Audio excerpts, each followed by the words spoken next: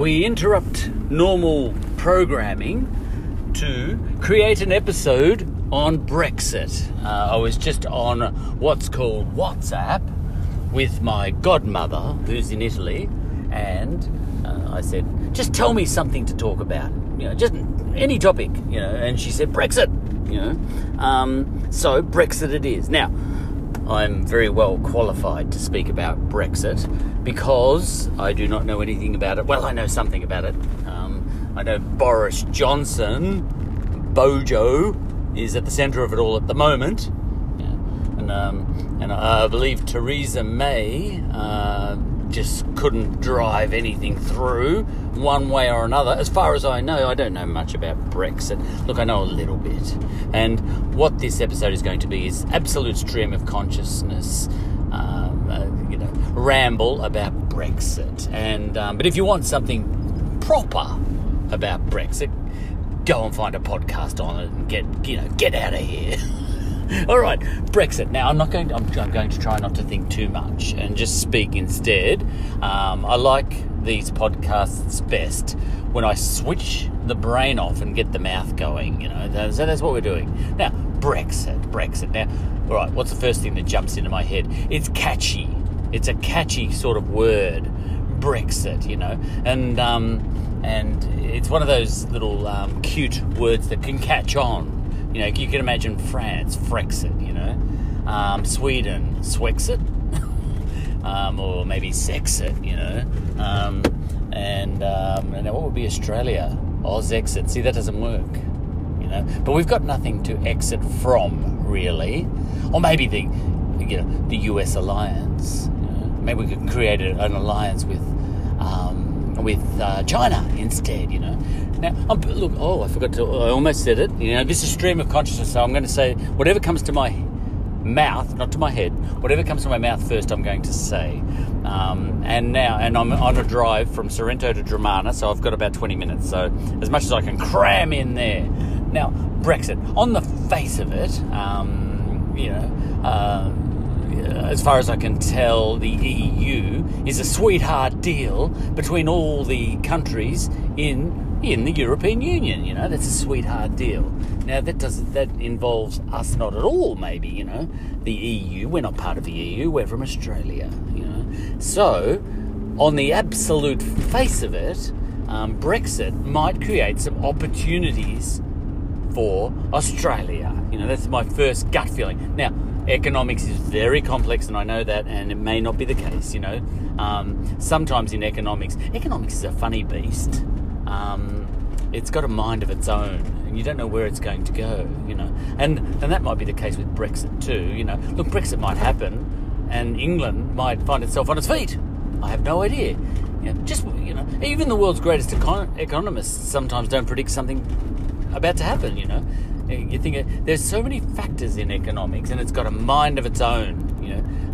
Humans are bystanders watching. Now, we try and tweak it here, tweak it there. For example, if a country is doing poorly, a country might reduce interest rates. Just to give the place a bit of a stimulus. And so economics is a funny thing, And another thing is, you might do tax cuts to make the country, the government can take in less money and the country can be better off. I remember a famous interview. No, it wasn't an interview. Kerry Packer was put before a Senate inquiry of some sort here in Australia, and they grilled him. The senators grilled him, And Kerry Packer was the owner of Channel 9 at the time. In Australia, he's a he's a billionaire, all that sort of thing, and he knew what he was doing. He knew his onions when it came to business. Now, and they grilled him and they said, "Do you minimise your tax?" And he says, "Of course I do." And then the senator, they're grilling him. "Do you minimise tax?" He said, "Yes, of course I do." And they said, "Sorry, you admit it?" And he said, "Yes, of course I do. Anyone who doesn't minimise his tax needs his head read." And they said, well, yeah, but what about, your responsibilities to the country? You should give more money to the government if you can, Where's your sense of responsibility to the government? It's kind of a socialist argument. And he said, why would I give you more money than I have to. I have seen how you spend your money, or the money I give you. I have seen how you spend the money I give you. Why would I give it to you when I know I can spend it better? I can spend it in a more wise way than you can for the betterment of Australia. Not for me, for the betterment of Australia. For example, and this is where it can get counterintuitive. Is for example, you could tell Kerry Packer, who's dead now. You could tell Kerry Packer, and his son hasn't amounted to much. I mean, we feel very sorry for. You have these days are different. He's got depression and all that sort of stuff. And we're very understanding about that these days. But in Kerry Packer's day, he would have been just booted out of the company. Now,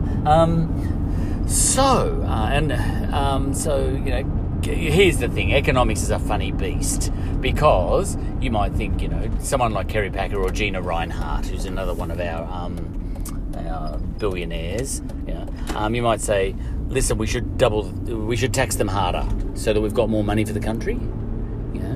And on the face of it, that sounds like, oh yeah, we're going to get more taxes in, But then, they might employ less people, and because they're generating less wealth, and they might cut down their operations a bit if you tax them harder, or they might shift them offshore. But that's another thing.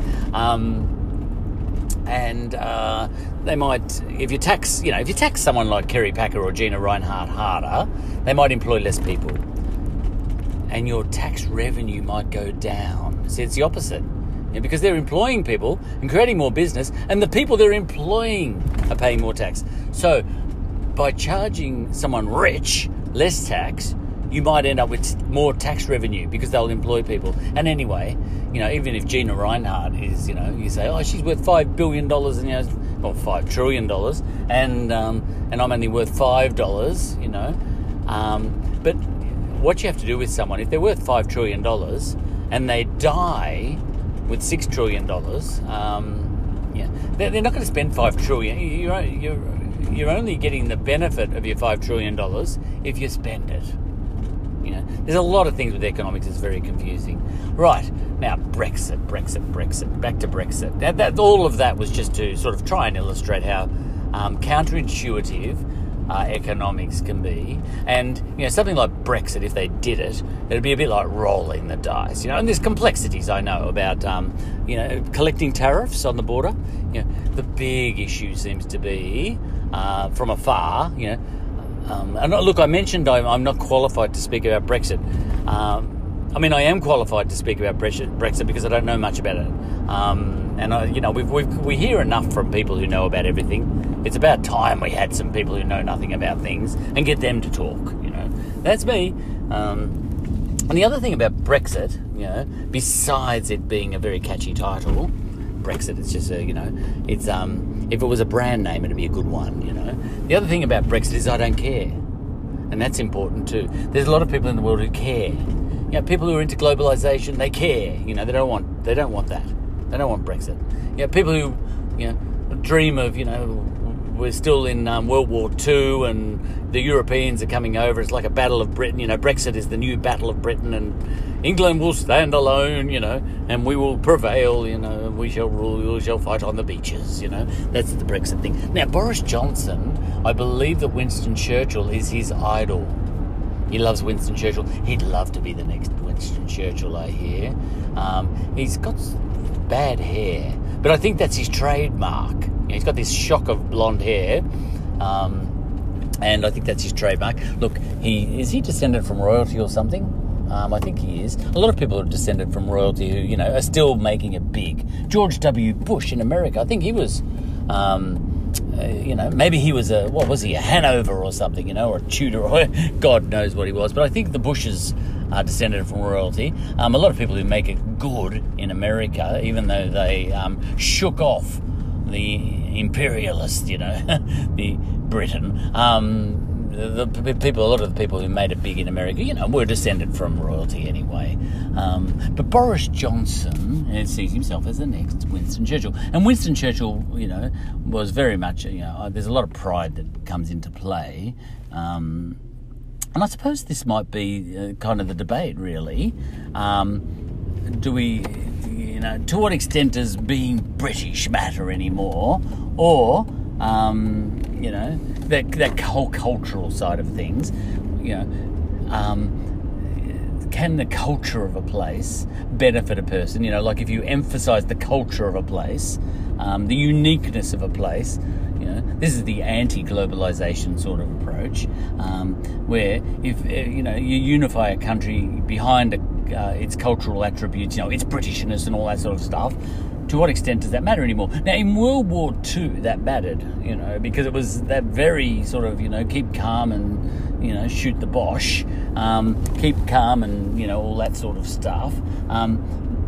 It unified the people. It got everyone behind the war effort and all that sort of stuff. Because, technically, Germans and English are not that much different, All the Europeans, like England, there's this British sort of feel, no one shall conquer us, you know what I mean? But, well, except for the Italians, and the Germans and the Danish and the French, and the Vikings and all this sort of stuff. Look, everyone's had a crack. Everyone's conquered England,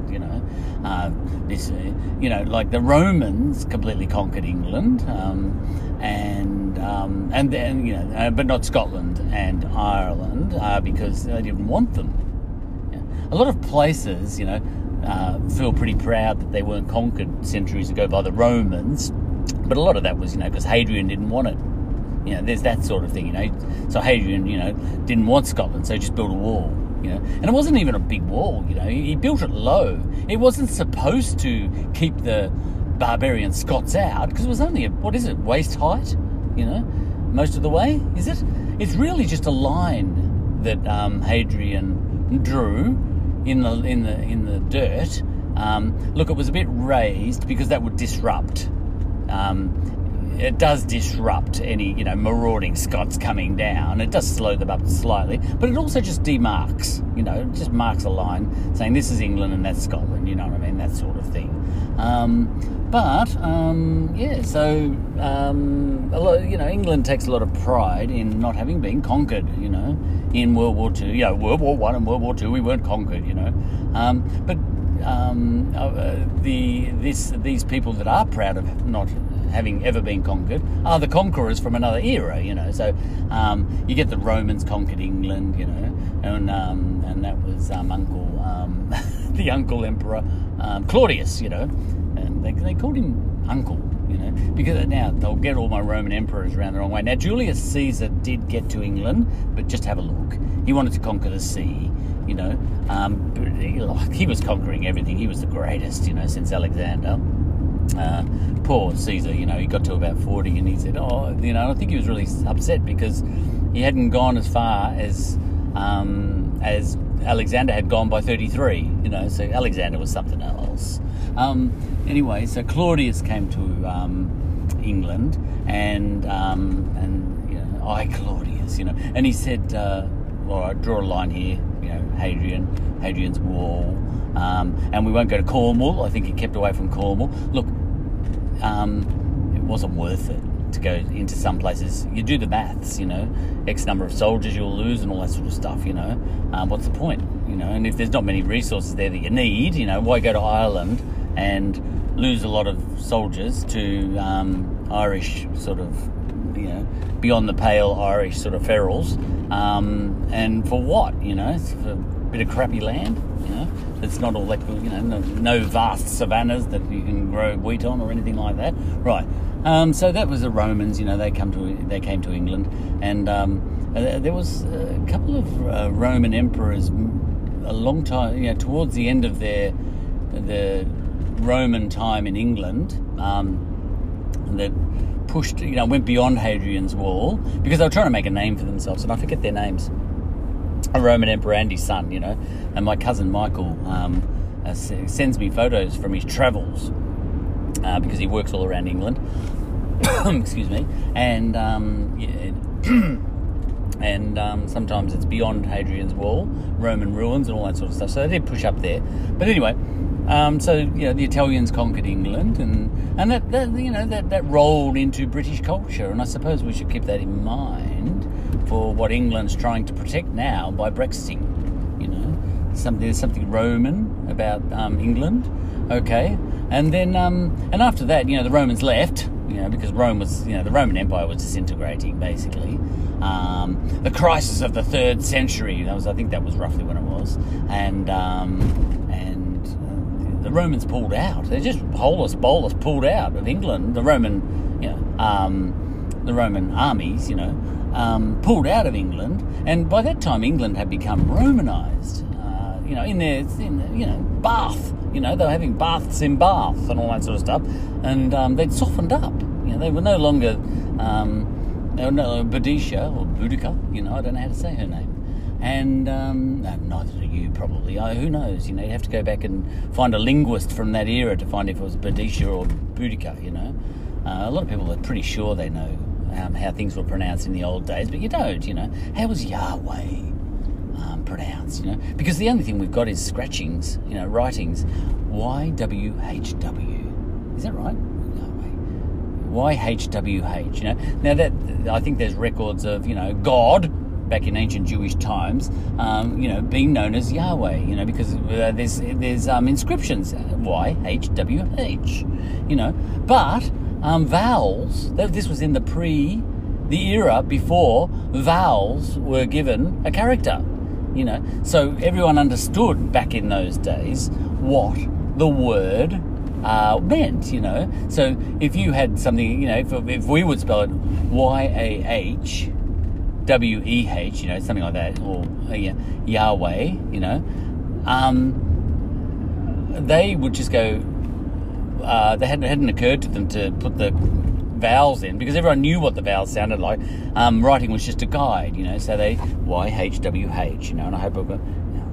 Yeah, and that is the inscription, I think. And and someone famously said once, and I just heard it on the grapevine, that for all we know, God's real name back then could have been Yahu Wahu. There's no reason why it should be Yahweh. You can insert any Yuhu Woohoo. Why not? That's just as likely as Yahweh. But we try and make it as how we want. Now, all that was a bit of a digression, and it was about just a digression on the name Boudicca. Look, the ancient Celtic ways of England do work their way into British culture. Why am I talking about British culture so much? Look, I'm sure it sits underneath Brexit, And I think the geography of England sits underneath Brexit too. The fact that it's like Japan, sitting off the edge of a continent, I often feel that England and Japan are kind of unique in a very similar way. They're both a small island, shaped roughly the same, sitting off a major continent, If you look at Eurasia, stand back on the moon and just look at Eurasia, Europe and Asia put together, England and Japan are ears, detached ears, sitting off the edges of the continents, and this is stream of consciousness, so I'm saying whatever I want, I'm sure, look, this feeds into Brexit too, I'm sure of it, because it's this uniqueness, what makes British people feel that they want to be separate, because even when they were in the EU, they wanted to keep their Britishness, they kept the idea of the pound, didn't they? They couldn't come at, was the currency, they wouldn't come across on the currency, is that right? I don't have much, don't know much about all that, but I'm pretty sure they don't use the EU coins, So what part of the EU did that? They're in the European Union. See, I promised you I didn't know much, but not the currency. Is that right? So are they only half in, half out anyway? You would be able to confirm that with me better than I could. Now I know Greece. Their coins. I've seen them. They're actually euros. You buy something for €1. But I'm sure the currencies are linked. But I'm not sure. Sorry, I'm not sure. But the point is, one way or another, England or Britain, Great Britain, that's Northern Ireland, and that becomes really important, the Northern Ireland side of it. England, Wales, and Scotland, and geez, you start to think, Sean Connery might get his wish, if Brexit could blow up somehow. Maybe Scotland could get its independence, because I hear Scotland voted heavily for Europe, for staying in. Remaining, it's called, I remember now. It was called remaining, and that's part of the Scottish character or something. Wanted to be, no, I'd rather be with Europe than you, English, that goes all the way back to Billy Connolly's sort of jokes, Well, all right, you've got two choices, do you want to be part of England or do you want to be part of Europe? And, the Scottish are kind of saying, I think, I'd rather be part of Europe. And the Northern Irish, maybe they're sort of thinking that way too. Look, there's a lot of people in Northern Ireland that are loyalists, and to a certain extent, sometimes I suspect the Queen, or kings in the past might have said, listen, we wouldn't mind if Northern Ireland would just rack off and join up with Southern Ireland. They can have their bloody independence and all that sort of stuff. But it's the loyalists in Northern Ireland that have stopped them, I can almost imagine, now this is just a joke, but the Queen saying, listen, hey, meeting with all the people, having a secret meeting with everyone in Northern Ireland. Who was it? Ian Paisley. Ian, could you, do you mind if you just, we don't want you in the Great Britain. And look, there's no way the Queen is saying that, but I can imagine it wouldn't have been a bad thing I think it'd be worse for the loyalists if Ireland was reunited. And this all becomes important for Brexit too. The loyalists want to stick with Britain more than Britain wants the Northern Ireland to stick with, Britain. That sort of thing, you know what I mean? But, this all comes into play. I'm just about arriving in Dromana, so now what else goes into the character of the British? Look at their geography. It's always geography plays a part, and I often think of Ethiopia, actually, which has got a unique geography. Ethiopia was the only country, and this is relevant, I think, because Japan had a unique...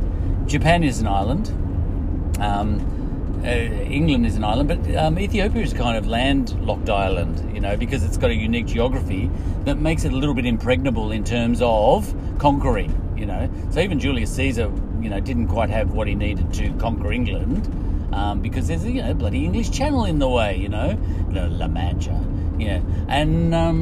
and so Ethiopia was like that, For example, England, there was a battle that I studied very strongly, with Tedros, the Emperor of Ethiopia, in about 1870-something. And England actually completely obliterated Now, Tedros is a great general, just one of the greatest generals in history. We don't know much about him because, we only care about, stuff that comes from Europe and all that sort of stuff, but he was a great general. But he came up against Queen Victoria, and Queen Victoria just had a huge advantage in terms of supplies, and she sent Robert Napier to go and attack Tedros. There was a diplomatic disaster between Queen Victoria and Tedros, and Napier went to battle, even built a railway, for goodness sake. That's how much money Queen Victoria gave him to attack Tedros, and Tedros just didn't have the manpower and didn't have the machinery, and fought back brilliantly, but ended up last man standing, essentially and effectively, and in a very dramatic turn of events, pulled out a pistol that Queen Victoria herself had presented to him. Culture mattered back then. Your identity. I haven't mentioned the word identity. Identity sits behind Brexit too. We'll get to identity. We already spoke about the Roman character in the British character, and also the ancient Celtic character, which I didn't talk about much, but just assume it's there. There's something about that ancient Celtic character that was very separate from the Roman character, that brings a layer beyond the Romans, So we didn't just go straight to Romans and straight to Christianity. Like, you might think Britain, became a Christian nation, with Rome coming and all that sort of stuff, and became Christian, and very devout Christians and all that sort of stuff, you know what I mean? And, Church of England and blah, blah, blah, and Catholics as well, let's have a fight, and all that sort of stuff. You might think, England became a Christian place, but gee, they never let go, did they, of all those fairies and everything. You don't even notice it, but all that stuff is huge, the goblins and all that sort of stuff. I mean, now I'm just thinking off the top of my head, there's Harry Potter, all that. You know, that's still that ancient Celtic character coming through. I know my kids, there's this show called BFG, The Big Friendly Giant. You know, the Big Friendly Giant is some sort of Irish giant, you know what I mean? And all mythical, you know. And then you've got Lord of the Rings. Not Lord of the Rings. No, we've got The Ring, you know, The Ring. Yeah, you know what I mean? The movie, you know, The Hobbit and all that sort of stuff, you know, and The Ring. I keep thinking The Ring Cycle, Wagner, but what I mean, Wagner, you know, Wagner, but I say Wagner. You say Haydn, I say Haydn, you know. You say Bach, and I say Bach, you know. You can go over the top with accents, you know what I mean, but it doesn't matter as long as you're talking about the guys. Now, ancient Celtic character still comes through. I was talking about the Ethiopians before. I'll have to get back to them. Oh, yeah, and England did attack and defeated the Ethiopian army, but because Ethiopia has such a, England didn't want to own Ethiopia. It was more trouble than it was worth. So after defeating the Ethiopians, he pulled out. You know, now I know a lot of Ethiopians now, and they say we've never been defeated. You know, never been colonised. You know, we take great pride in that because we have we are very proud fighters. You know, we are ferocious fighters. Never been colonised. You know, and I thought, yeah, but there was that moment with Tedros when England actually defeated you and pulled out voluntarily. You know. That sort of thing, you know, and England's the same, you know, and these places are able to develop a character in isolation, you know, because you get a lot of isolation. The Japanese were famously isolationist. Isolationist, there's a word that might feed into Brexiteerings, you know. What makes a place want to be isolationist and what makes another place, you know, be quite open to trying to get some sort of union going, an EU, you know what I mean? For some people, it's against their character, you know, their national character or their cultural character, because it's not about nations all the time. The idea of nationalism is, you know, relatively new. And you've got to sort of put a circle with your highlighter pen around certain places, like England, like Japan, like Ethiopia, famously isolationist. This feeds into why they, you know, it's not an easy thing, you know, to maintain union, you know, via something like an artificial EU. You know, I get the feeling the EU was eventually, you know, originally created because, you know, they could see places like Australia, but more importantly America, where you had a whole lot of states working together in relative harmony, and it was doing, you know, wonders for the economy of the place in question, you know. Like in England, you know, like Greece, you know, recently, you know, Grexit, you know, but Greece wanted to stay in the EU, you know, fighting tooth and nail. Now that's interesting because the Britons want to leave the EU. Here you have, this is like someone trying to commit suicide and the other person, you know, has got cancer, and I'm talking about Greece, you know, economic cancer. So Greece has caught economic cancer, and England is quite fine, thank you very much, quite healthy, and some, you know, Brexit remains, you know, the people who don't want to Brexit, you know, might be saying, here's Greece fighting tooth and nail to stay in the EU when they've got cancer. They're trying to stay alive, and here's England, healthy as can be, and wants to commit suicide. But we get that in real life, don't we, you know, because there are people fighting desperately for years, you know, tooth and nail, absolutely amazing battles, you know, with some sort of disease or whatever, and they fight and they fight and they fight, and it's heroic and all that sort of stuff. And then someone completely healthy, nice, you know, nice house, all that sort of stuff, living in a rich country, jumps off a building. And you sort of think, that's odd, you know. That person had all the advantages, and he just jumps. And this person, why couldn't we have traded the cancer across to that person? You know what I mean? And that sort of thing. And it's a little bit like Greece and England, you know, unless you think that Brexit is not committing suicide, you know, if you're a modern day Winston Churchill. Now Greece. Now there was something interesting about Greece. Varoufakis, you know, he came to my attention. He was the Greek finance minister, you know, and he's a socialist, and he's very happy to say that, you know. Greece is a funny one, you know, because they borrowed all that money. Look, you can look at Greece two different ways, you know. It was corrupt, perhaps, the way money was being lent to the Greeks, but then they borrowed it anyway. But as soon as, look, Greece, now there were the pigs, wasn't there? You know, these are the people who didn't want to exit the EU, you know. The pigs, you know, what was that, Portugal, Ireland, Italy, Greece, and Spain, you know. Espanol, you know, you could say piggy. Ireland and I'll take Ireland and Greece for example. Their reactions to the global financial crunch or whatever it was, you know, the pigs were going bad. You know, they owed all this money to Germany, which is the powerhouse economy within the EU. You know, and I don't know what's second. I think France and England are second and third or whatever. But Germany is just the powerhouse economy. Oh, that's interesting, isn't it? Thinks England after the war. We won the war. What's going on? You know. But anyway, it's because they know how to make cars. You know, they make beautiful cars. You know. Although Korea and Japan, you know, they're making cars that aren't branded Mercedes or Porsche or whatever, but they're just as good. The Asians are very good at that. Don't know why the Africans aren't, and I really don't, you know. But that's another episode. And we go, well, how come Asia took off on that front? You know, they took all the technology from Europe and refashioned it. You know, quickly worked it all out and sold. You know, and then imported all the raw materials into Asia and then turned it all into cars and then out-competed the Europeans at their own game. You know, that's very interesting. China's an island too. You know. China's a bit of an island, you know, because it's surrounded. It's got water on one side. It's got a ring of mountains or desert all around it.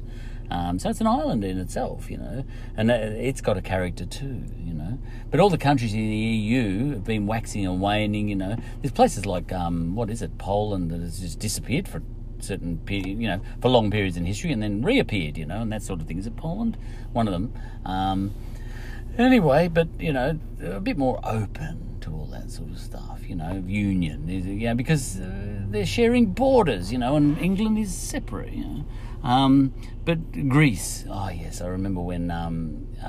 Now there was a time when Germany said to all the pigs, that's Portugal, Italy, Greece, Spain, and Ireland. Austerity, austerity, austerity. You know, austerity, and the Greeks said no way. You know, and they kicked up a major fuss. You know, to Angela Merkel. You know, I don't know why they call her Angela. I say Angela. You know, but Angela Merkel. You know, and said no, we will not have austerity. No, it's all your fault because you know you